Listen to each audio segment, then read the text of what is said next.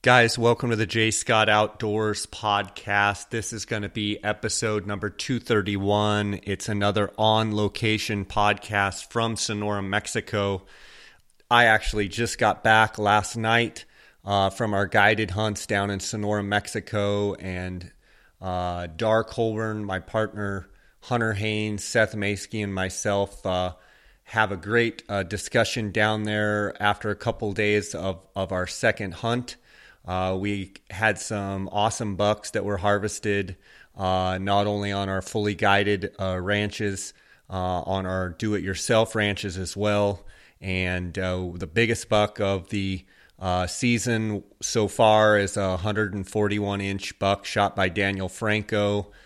His business partner with Burnt Timber Outfitters, Mike Hancock, shot a 121-inch buck. They also had a 116-inch buck and a handful of bucks between 100 and 110. The best buck on our second trip, on our guided trip, was a 115 buck. Craig Dunlap shot a real nice framed 3x3 with a 7-inch extra eye guard. Just a really neat buck. And we had Kelly Cox and his guys with iVideo Wildlife, a group from Utah. They got a handful of good bucks, and just bucks pictures are starting to come in from all the different leases that we've got down there. And Hunter Haynes and I were actually able to stay for a couple days and look at a couple new ranches. And Hunter was able to shoot two great bucks in one day. He shot a 3x3 with 5.5 to 6-inch eye guards, bladed eye guards, big, nice 3x3, typical buck.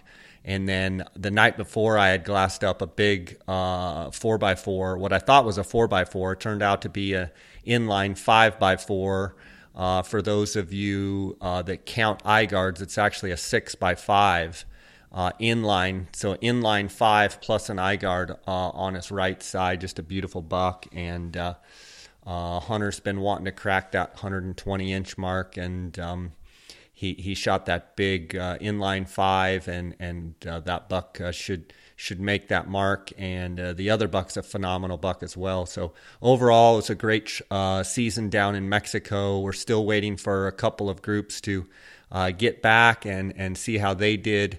This episode is going to be kind of a roundtable discussion.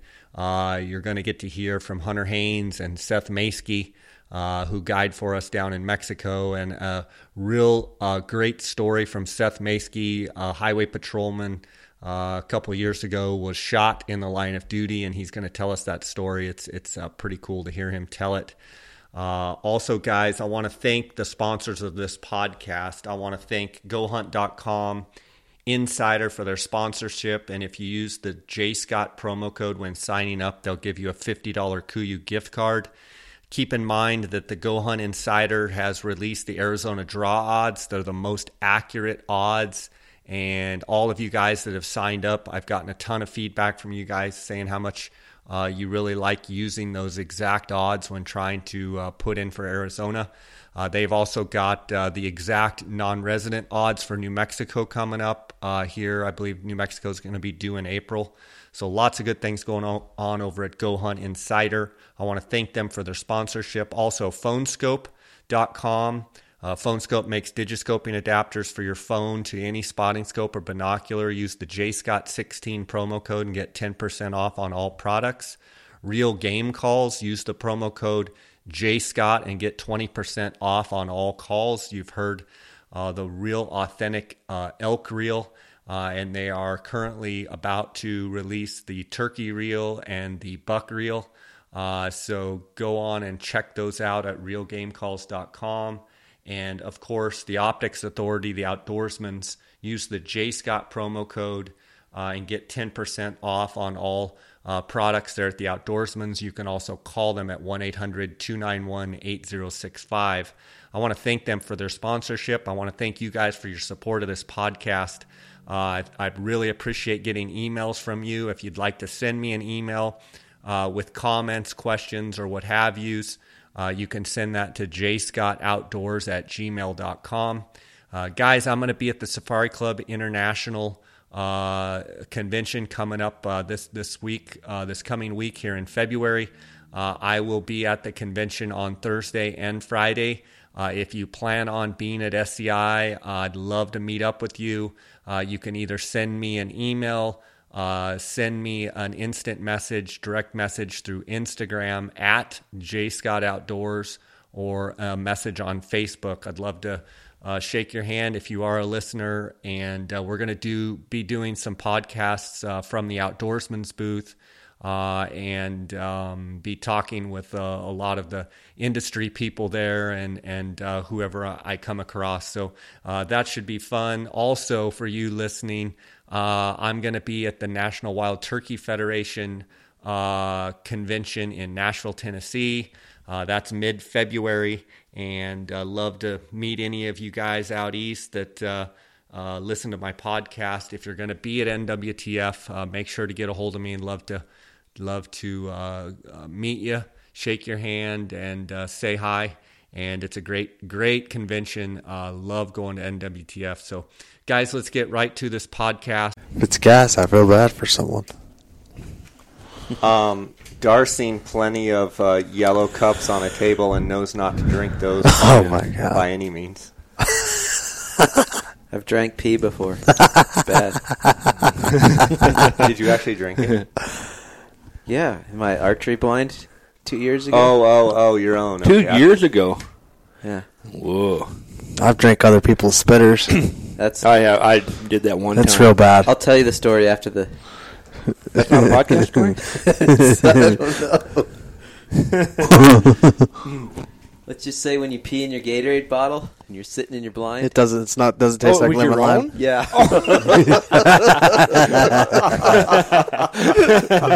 And you forgot. Would it make a difference whose it was? No, yeah, but you think if you'd have peed in the bottle, you'd have remembered. He pulled a Bear Grylls. Oh, man. Oh, heck, that's pretty good. Guys, welcome to the J. Scott Outdoors podcast. We are on location here in Sonora, Mexico. We are having a heck of a time down here during the rut in January. I think today is the 18th of January, and we started this second hunt down here in Sonora on the 15th, and planning on the 15th to the 23rd being our dates. And I think our weather overall, guys, has been pretty good, about how we want it. The deer seem to be rutting around, and before we get into that, I want to introduce who we've got here at the, we'll call it the square table, actually the rectangle here. We're in a ranch house.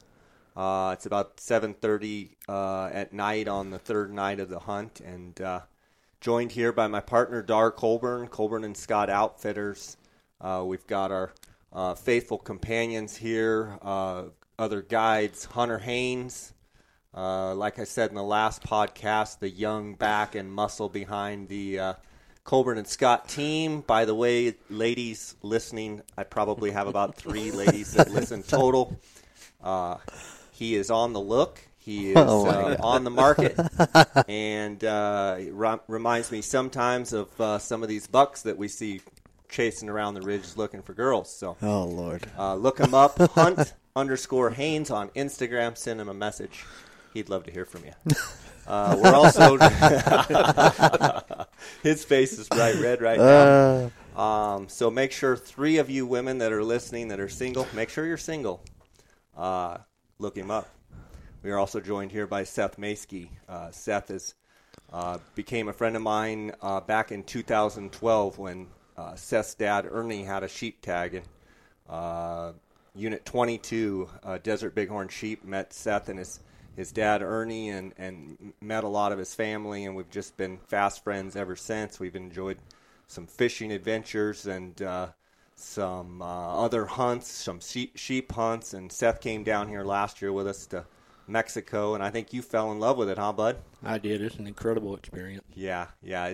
He's a big buck spotting sucker. I know. Dang it. Yeah, he's. That he is. A quick story from last year. We were hunting a ranch. It was this same group, this same team. It was Hunter and Seth and Dara and I I believe, Dar, you and I were off somewhere hunting on one part of the ranch, and Hunter and Seth were teamed up, and we each take a hunter and kind of go off and kind of work in teams. And these guys, you could hear them on the radio talking about a big buck and this, that, and the other, and I forget all the details. Maybe the buck was rutting so hard, I think I remember he was just running around, that he came running up the ridge to you, Hunter. You had one of the hunters, and he came up, and you guys couldn't get a shot, and he took off running back down, and Seth was watching him. It was a Western deal. Well, there was originally, the original buck that was spotted up there that we were trying to work him in on was a big buck.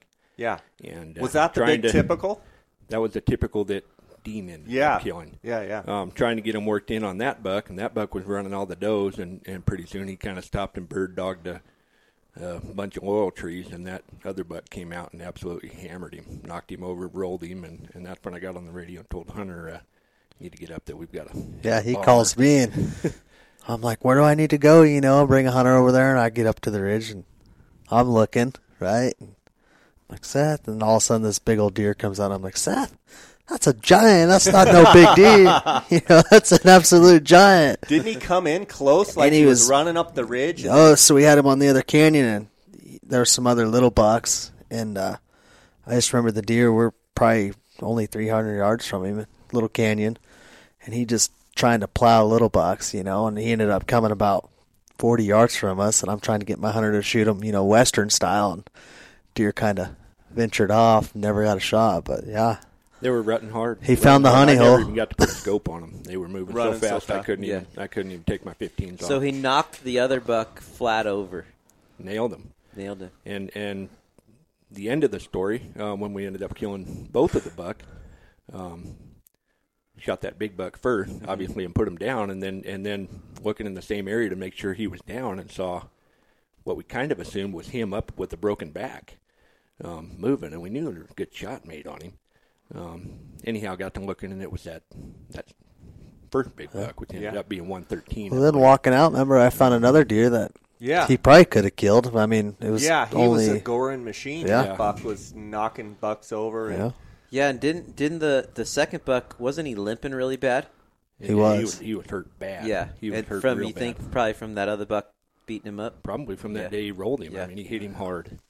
Yeah, so these deer, on the hoof, they're 110 pounds, give or take. Some are smaller, some are a little bit bigger, but they're vicious little suckers for sure. And we've been having a good time down here. We've got a great group of guys. We've got 2 deer shot and harvested. One of our hunters, Richard, just successfully completed his deer slam, shot his 5th deer. So that must be... What is that? The Sitka blacktail, a mule deer, a Coues deer, Eastern whitetail. Eastern whitetail. Texas? Or am I wrong? I don't know. We'll have to ask him. I don't know if he's Maybe there's a coastal blacktail too. Yeah, I don't know. Yeah. I don't know. But anyway, I think it's his fifth deer. He said it completed the deer slam, so he was excited. And then Jason, Epic Outdoors, gave a hunt away. They actually, after last season, Adam Bronson and Jason Carter called and said they wanted to book a hunt, and they paid full price for the hunt and booked that slot. And they just launched their magazine and application service on, I think December 1st, and the first magazine came out, what have you. But they did a drawing for anybody that was going to apply for their application service or a continued customer. Well, Jason is the Epic Outdoors winner, but we kind of have a funny story with this, and then I'll stop talking. The first guy that they called was from West Virginia, and I had a great conversation with him, and he asked a lot of questions about the hunt, and it turned out that he had other things going, and it was pretty short notice. And so I called Dar. I said, you're not going to believe it, but I think the first guy that won the hunt just turned it down. And sure enough, Adam said that the guy had couldn't come. And then the second guy they called actually had a dove hunt in Argentina. So Jason gets the call, number 3 in line, and he turned turns out to be the hunt winner and shoots a nice buck. And Seth and Hunter did a great job getting him on that deer, and he's a real nice kind of dark antlered, good eye guards, wide, nice, pretty looking, typical whitetail buck. Oh, it's gorgeous buck. Real green bases from rubbing on the Ocotillos, and real pretty. just a pretty buck. And was he rutting around with does? When he he's rutting real good. When you found his does, and there he'd be, rutting over one side to the next, and then Seth climbed up a mountain, and obviously we just closed the deal how we always do, Yeah. Surround teamwork, them, triangulate. Yep, exactly. Just surround them, and He actually took the does from a decent buck that we had seen the day before. Cool looking deer, huh? Yeah, neat deer. Talk a little bit, guys, about that day and that deer in particular. If I remember right, you guys kind of saw him early and kind of watched him all day, and it seemed like he was up and down. And talk about these deer when they're rutting, their typical pattern, and what you noticed the deer doing throughout the day until he got shot. Well, I think first off, during the rut, a typical pattern is kind of a fallacy. Yeah, because they don't act like they do any other time of the year. Their home range goes from small to nomadic, like bighorn sheep. And like Dar says, I can't wait till they get stupid. Yeah, they do. They do, but they just but they travel so doggone much. And Hunter actually picked that buck up in the same location where he'd found that real gnarly, actually a big 2-point, but real gnarly up in there. He picked him up in that canyon running does and didn't stay up there very long. And they like to go high and they like to go fast. And he traveled and pushed that doe up there. They did bed for a little bit. Yeah, they bed, and then you're like, we'll go make a move, and then 5 minutes later he sees his doe, they are. Off on their way. I think what happened is you embedded on that hillside with another little buck and the doe. I don't think that little buck was much of a threat to him, and then pretty soon a pretty good, real wide buck with a kind of a drop tine on it came over the top and got right in the midst of them, and they kind of stirred the hornet's nest a bit.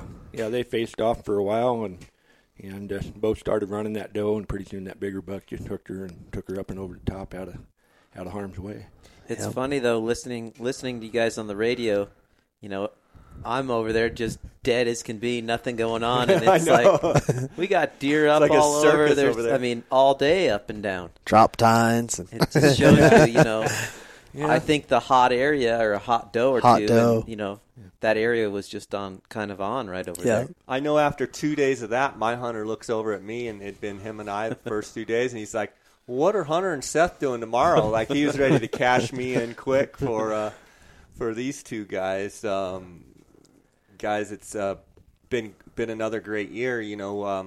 We had our first trip down here, and quite honestly, had Seth, you weren't able to make it, but we had kind of a tough hunt, kind of between Christmas and New Year's, and didn't hardly have any rutting activity, which we didn't expect, and we talked about that in the first podcast.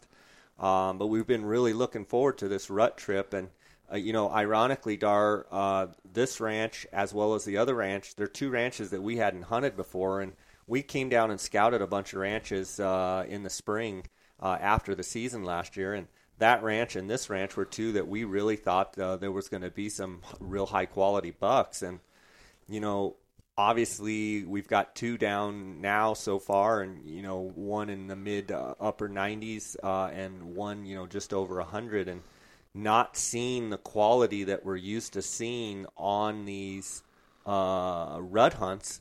And we've been talking about it, and then all of a sudden tonight, Seth glasses today, late in the afternoon, Seth glasses up, the type of buck that, we're all here for. I think it just goes to show how quick it can turn. Sure. But just want to get the feeling overall of this low density ranch. Our Hunter came on the scouting trip. I mean, kind of a deserty type of place and lower density, but we really thought we would see some high quality bucks. And there's 4 days left in the hunt, so we might pull it out. But just thoughts, guys. Well, I think when you get the lower density, you really need to have the rut going to pull those bucks out from this ranch and other neighboring properties and that sort of thing. If they're not moving around very much, it makes it tough. Yeah, I mean, movement's everything. And, I mean, the buck you saw tonight, Seth, was by himself. All by himself. Yeah. And he was traveling And looking. And Hunter saw another 100-inch type buck tonight by himself traveling. So, to me, that says it's pre-rut, or they'd be locked up with a doe. Yeah, or they've already bred and they're Yeah. moving on to search for a new doe. I haven't seen real aggressive running and chasing. I've seen, nosing with does and kind of in and out. And you guys weigh in. I haven't seen just, super active where they're running 300-400 yards up and around all over the world and staying right on a doe's butt, and even multiple bucks chasing. So I think we still have some of that in our future here. Yeah, oh yeah, for sure. The only buck I've seen really rutting hard was the one we shot, and Which one, the first or the second one? Jason's the second. Yeah. I mean, he was rutting good, but I think she's just hot. Yeah. Like me and Seth said, every day there was a new buck there. So I mean, just a hot doe. You find a hot doe though, and you can do some damage. I wonder too, like on a lower density ranch, if the does don't cycle all the same because there's they got to travel so much to find does. Whereas if you had a bunch of does all together, will they cycle more at the same time because there's more Good bucks point. to Yeah. service them? I mean, I think on low density places too, you could potentially get more bucks traveling, whereas in a high density place they don't have to travel near as far, and you may have a group of does, you may have 8-10 bucks around it, where on lower density I think they got to walk and travel more to find. And hopefully that buck you spotted today isn't here today, gone tomorrow. Hopefully he's going to be in that basin, and maybe he'll find a few does. I hope he finds a hot doe that we can keep our eyes on. I do too. If he'd had one tonight, he'd have stayed right there, and we'd have probably got him killed tonight. But the good news is there was some deer around where he was, though. So, and I think we've established that on this ranch. Yeah. That big mountain range on the north side of this ranch, or the east side of this ranch, is pretty much holding all the deer in it. Yeah. For whatever reason. Well, I think that's another good point, Seth, that, even down here in Mexico, contrary to popular belief, there are not deer around every tree. There are some ranches that have super high density, but even on the super high density places, deer are still pockety. Deer still have particular places, country, whether it be pastures or places that they do. Once you kind of figure out a pattern that, they're kind of hanging in this country or that country. I mean, some years they're up in the oaks and the acorns, and some years they're down in the ocotillos. And, part of it's kind of figuring out when you get to the ranch what's going on and what's happening. Yeah, and we've been to ranches, too, that seems like they like to rut in a particular area where you always know you can go to that spot and probably turn up a good buck. And look at that, how many my dad killed his first big deer. Mm-hmm. You said, Hunter, you got to go to the rut hole. Yeah. Mm-hmm. Place darn. Where'd I go? Where'd we kill a giant? You just knew. I mean, you knew it was a place where you could go. And that was the first time I met you. I think you were about 15. That's how we met. How old are you now? 25, going on 26. Ladies, he's 25, going on 26. Right. Yeah. That's how we met. He's going to get calls galore now. You actually, you were... He's dodging the question. Yeah. You came in Hunter for, a day, I think? And then you were on your way further south. No, I think that's the ranch Dar and we had hunted previously, and then that's the same year that I think we were hunting somewhere down south. It was Hermosillo. It was. I knew you guys were going further down south, yeah. I wanted to show I guys kind of where things were, and I remember wheeling Hunter and his dad up there, and just said, "Hey, we've seen good activity here. They seem to like to hang right above this water hole." And boom, your dad shot like a 125. Oh yeah, one of the best days ever. Yeah. Got to watch him tear up and kill his dream deer. So yeah, I mean, special thanks to you, and made a friendship out of the deal. So yeah, and then you've been running with us ever since. Now I'm here. It's been fun. I can't do this podcast without having Seth on here, and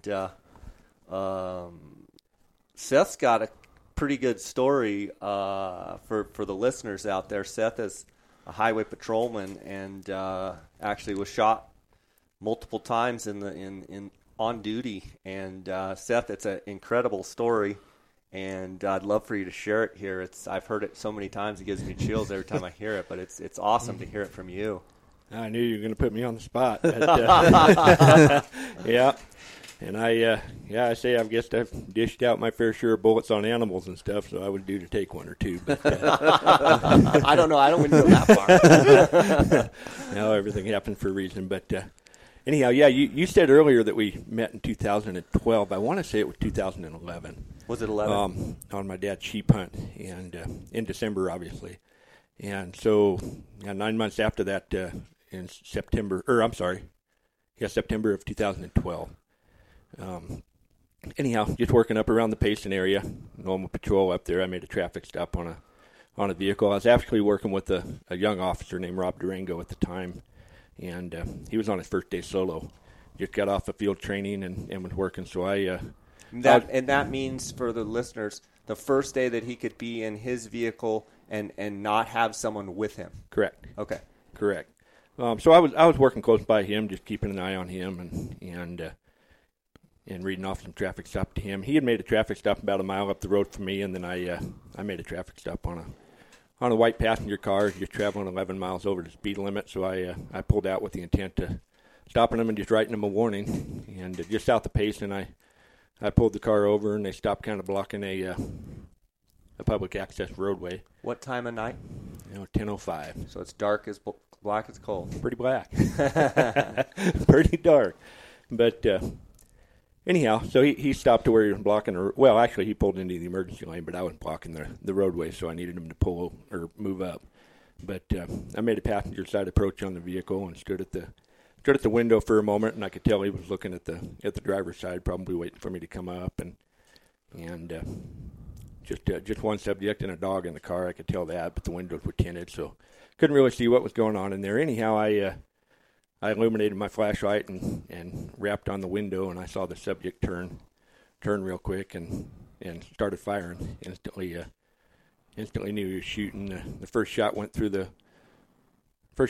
windshield and shattered the windshield into my face and cut my eyes and face up real bad. And I knew he'd fired 4 rounds. I don't know how, but maybe it's because all four of them hit me. I guess he was a good shot, but it's only from about 18 inches away. But he hit me all 4 of this sucker. Anyhow, so I spun and went back to my car. I was blinded. Went back to the rear tail out of my car to kind of get cover and concealment and reassess the situation. I was able to pull one eye open and look, and the subject was already leaving.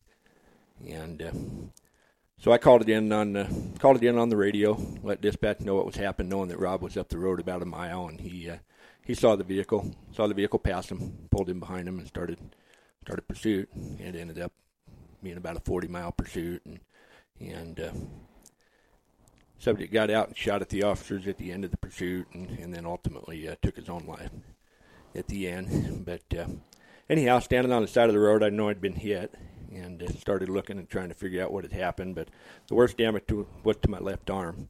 I looked down and knew I had an arterial bleed. It was spraying like a garden hose. So my family and I would call it the sprinkler spot. I did a good impersonation of a sprinkler at that spot. So yeah, it's amazing. But weren't you on the passenger side, and you said there was blood all the way on the driver's side because it was squirting out? Yeah, it squirted all the way.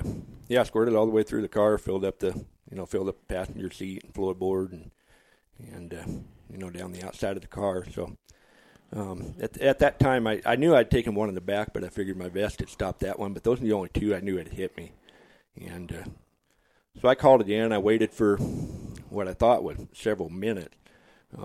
Listening to the radio transmission and going back, it was actually only 1 minute, but there was a vehicle that pulled up next to me, and I kind of waved them over to help, and they left. But do you think that they saw they saw you, or they just didn't know what was going on? They thought you were waving them by. That's what I believe. They could obviously see me, but the lights were going. Everything was discombobbled, and I'm sure they thought I was just waving them on to leave. So they left. At that point, I realized I'm not going to make it if I wait here. I was only about 2 miles from the hospital, so I got in the car and drove to the hospital and walked in there, and got treatment, and everything was good. Wow. That's one question I would have for you is, did you feel the pain? Like, getting shot, I've always wondered, I mean, do you feel it, or is there adrenaline, or what do you remember? Jay, I remember knowing, I felt the bullets hitting, and come to find out he had hit me all 4 times. I'd taken the one in the left arm that severed the artery. I took one through my right thigh, and one in my left lat that the vest stopped, and then the 4th round actually hit my spare magazine pouch and fired one of my 40s out. But I felt the impact, kind of just a dull thud, like somebody hitting you with a fist. Didn't hurt that I remember.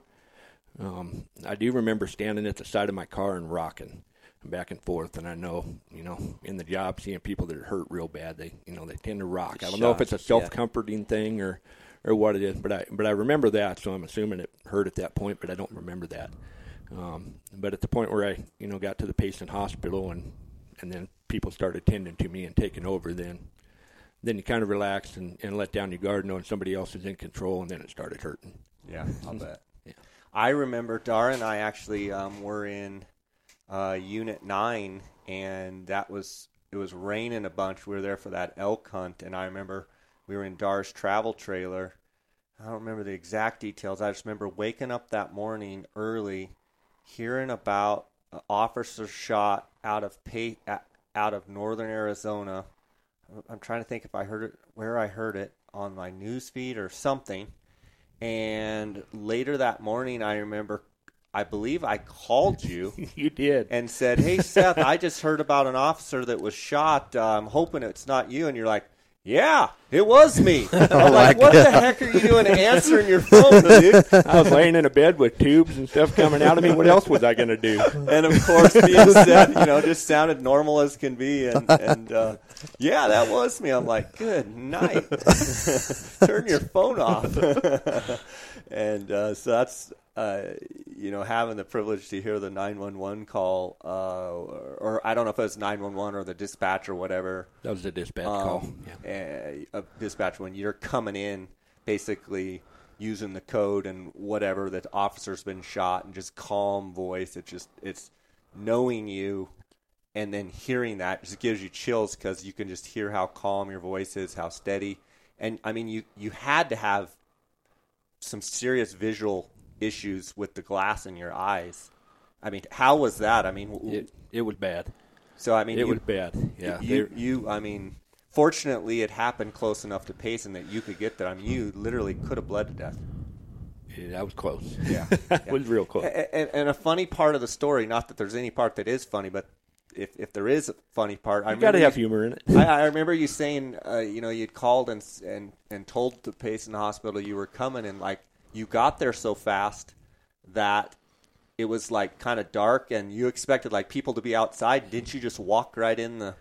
Yeah, I pulled up to the actual ambulance bay, thinking that somebody would be waiting there, and there was nobody there. So I pulled forward to the ER entrance and tried to get out of my car, and that's when I realized something was wrong with my leg. And couldn't walk, so I stumbled in the front door. And then there's another funny part of the story, if you want to find humor in it. But so I walked through the front, entrance to the ER there, and at that point I couldn't stop the bleeding, couldn't hold it anymore. So I painted the wall as I went by and walked in, and there was a Hispanic family in there that had a daughter that was sick. They were camping, so they just brought her in to get checked. And when I walked in, the woman screamed, and the receptionist looked up at me, and I just said, "Ma'am, I've been shot." She said, "Oh, my gosh, have a seat." Payson's finest. Yeah. And then I'm sure it got Western after that, did. tearing your clothes off. It got Western, yeah. Well, we're glad to have you here. We've had a great time with you last year, and we've had some great hunts, and we're glad to share it with you, and it's always fun. And, I think one thing, having that experience, I'll bet you appreciate every day a little more than you used to. Not that you didn't before, but it certainly puts things in perspective. Oh, it really, really does, and it really does. And you've got a religious background, as do I, and I darn sure felt him that night. I almost met him. Yeah. And there's no sense rushing through life, because that day will come soon enough. So slow it down. Mm-hmm. That's Good advice. Good advice. And you yourself, moving on to another subject, because I don't want to work that over too much. But you like archery deer hunting for Coues deer. You kind of have a niche, and you kind of like that. You enjoy that. I do. I really enjoy it, and I live in a place where it's really convenient to hunt around Payson and those places to do it close to home. So I get to spend a lot of time out there doing that, and it's a different way of hunting them. Obviously, you can spot and stalk them too. I tend to do it out of tree stand, and have pretty good success at it. You had said a couple days before you came down here, I think the moon this year was full on the 12th, and I think you said right there around the full moon on your cameras or visually you were seeing a lot of movement, deer really moving. I did, and prior to that, I was actually worried about it, and we talked about that on the phone. I didn't know if I'd missed it, and I've got cameras out the whole time, so I've heard some people saying there was an early rut, and I didn't see much sign of it, but I did see a lot of scrapes scouting, and pretty soon the scrapes stopped getting hit, and things just shut down. Didn't look like anything was going to happen, and then that full moon, 5-6 days ago, they turned on. Yeah.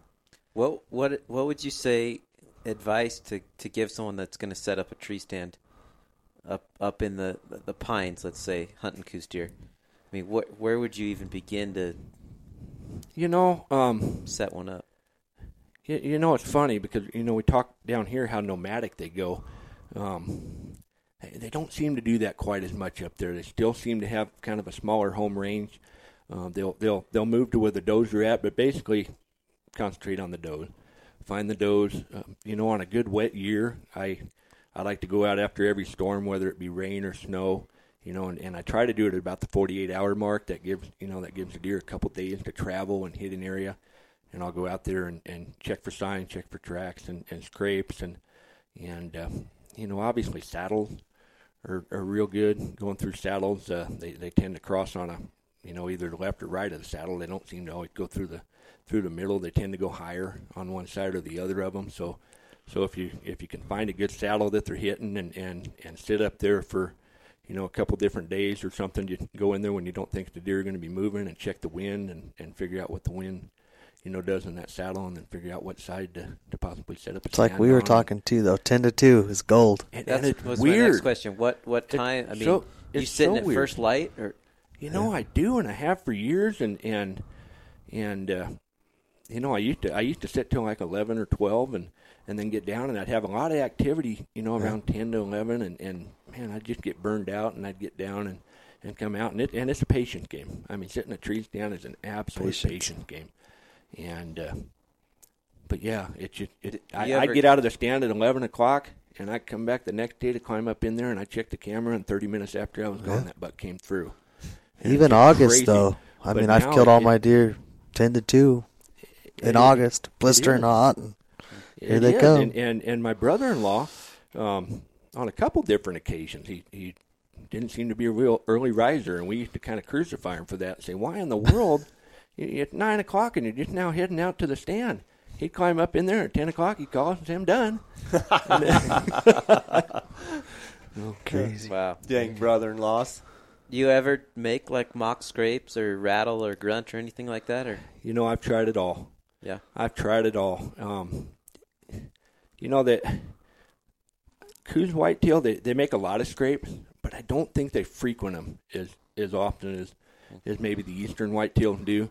They'll hit a ridge line and they'll scrape, and it almost seems to me like a buck will make a scrape, and then several other bucks will check that scrape and maybe refresh it, but not very often does the original buck come back through. Seems to be my experience, but anywhere that there are the scrapes, they're traveling those ridges, those saddles, and they're going to hit it. As far as mock scrapes and stuff, now in Arizona you cannot use cervid urine, so like they're starting to come out with some synthetics and stuff. I don't know if they work or if they're any good or not, but rattling it can be productive, but I've rattled and I've had bucks come in, and to be honest, I don't know if they came to the rattling or if they just happened to be coming at the time. It just never really established a pattern. I never have. I never have. No. Well, guys, we've got a few more days left on this hunt. I know Seth's got to get back. Had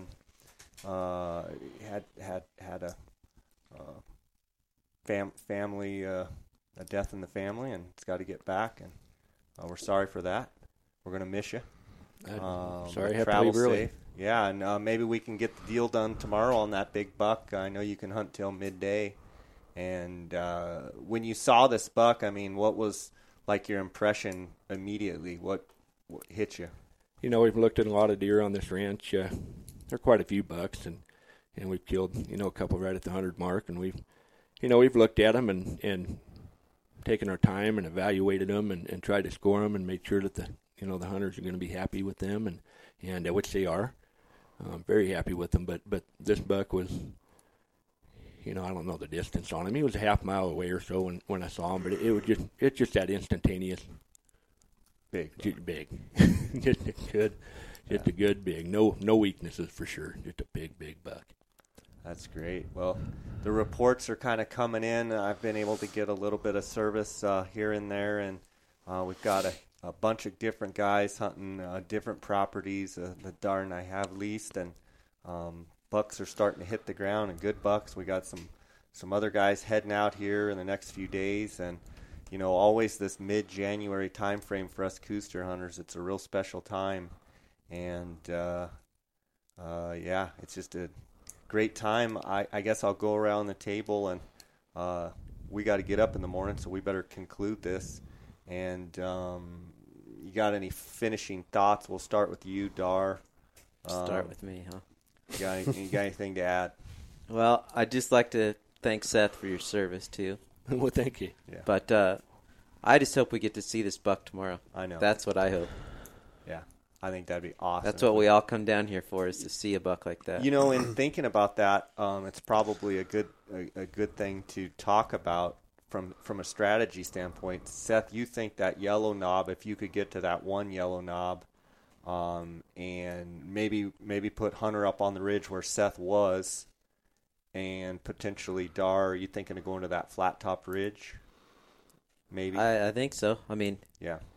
Try and circle the wagons a little bit in that country where the buck is, and see if we can turn them up. And the wind's supposed to pick up tonight, and that won't be bad under these circumstances, because it may hunker him down and keep him right in there. Mm-hmm. It's a great point. Yeah, we've got a little bit of weather coming. We got wind blowing the storm in tomorrow, and then kind of rain Friday, Saturday. So we'll see how that shakes out. But yeah, we've got to drum up a couple more bucks here, and Seth, you got any parting thoughts? I don't think so. I'm sure looking forward to tomorrow. I think we're going to find him, though. Hunter. Like Dar said, thank you for your service, buddy, and thanks, bud. Keep hammering and see if we can't stir him up tomorrow. Mm-hmm. Ladies, I'll give That's where I'm at. I'll give Hunter's cell phone number out at the end of the podcast. Yeah, guys, it's awesome. I love this time down here in Mexico. It seems like the four of us have had some great adventures, and I look forward to many more. And let's get after them. And just it's great to have a passion that we can enjoy. And these little deer are something, aren't they? I mean, they're just special, really special. And it's nice to get to spend a little time together, even though it's 4:30 in the morning and 8 at night. But it's fun to hang out and talk, and good times. We talk quite a bit throughout the day, but we're sometimes miles apart. This morning was kind of a bust for us. Dar made a big hike up, and I forget the exact quote this morning, but Dar said something about putting all your eggs in one basket, as I drug 90% of the crew off, and he said, "It's great unless it's a turd in your basket." That's exactly what we had. We had a little bit of sometimes you got to swing for the fences. Yeah, and I mean, I think that's like this property, high risk, high reward. Maybe it'll pay off, and I think that we have ranches that we can hunt year after year after year, and maybe sometimes we go to hunt new properties at a fault, but I think it's paid off a lot of times too when we've tried to hit new properties and catch those fresh properties where you've got those older bucks. And Sure.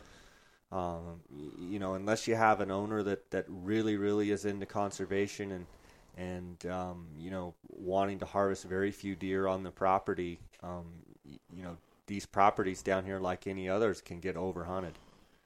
And I just think the lions hammer these deer. I mean, a lot of most ranches don't run any lion dogs at all, and they definitely hammer. We're in the we talked about that on the last podcast that a lot of predator control gets done in the States, and I think that's why some of our units you can see a bunch of deer. Mm-hmm. Definitely. So yeah. All right, guys. Well, that concludes the podcast, and we're going to go to sleep. Thanks for listening. That's a wrap. Dar didn't say adios this time. What? Dar didn't say adios this time. Did I say adios that time? Don't drink the water bottles with the yellow-looking substance in it. So I've been sitting in my ground blind August. It's opening day of... No, it wasn't opening day. It's the 5th day. I had sat... Wait, put the headset back on for this.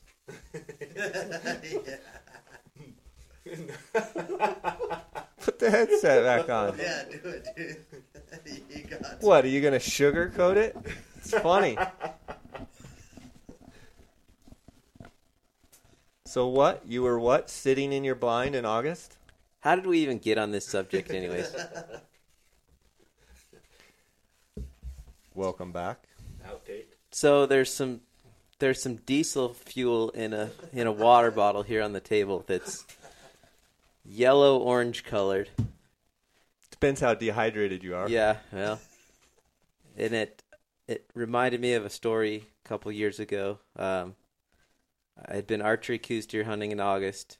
It's in the desert. It's 105 out, and you're sitting in a tent with 1 or 2 windows open all day. And it was about my 5th day. I had my urine bottle in there, which was a Gatorade bottle. With the little hole or the big hole? Oh, the big hole. Big hole.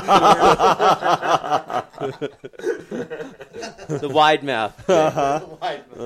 Sure. So, anyways, it was full. It was, I want to say it was probably, I think it was about 11 o'clock. And I was just about to get a drink. I was really thirsty. And some deer came in, so I didn't. And I had to pee, too. So, anyway, I was just about to pee. Some deer came in, some mule deer. And so they came and drank and moved off. And just about the time they were a safe distance away, I was, getting ready to go to the bathroom. Here comes some coos deer bucks in. And they came and milled around. Anyways, they were there for probably 20 minutes while I ended up shooting one. And so as soon as I shot one, I was so thirsty. And I was, excited and what have you. I shoot the buck, he runs off, and I'm just so thirsty. So I grab my Gatorade, open the cap, take a big swig. Well, it wasn't the Gatorade. Don't drink the pale ale, Stifler. Yeah. Instantly started throwing. Up, yeah. Instantly threw up and was just sick to my stomach. It was the protein grossest thing I've ever done. Didn't do that little clicking noise like the officer on Dumb and Dumber? I probably did.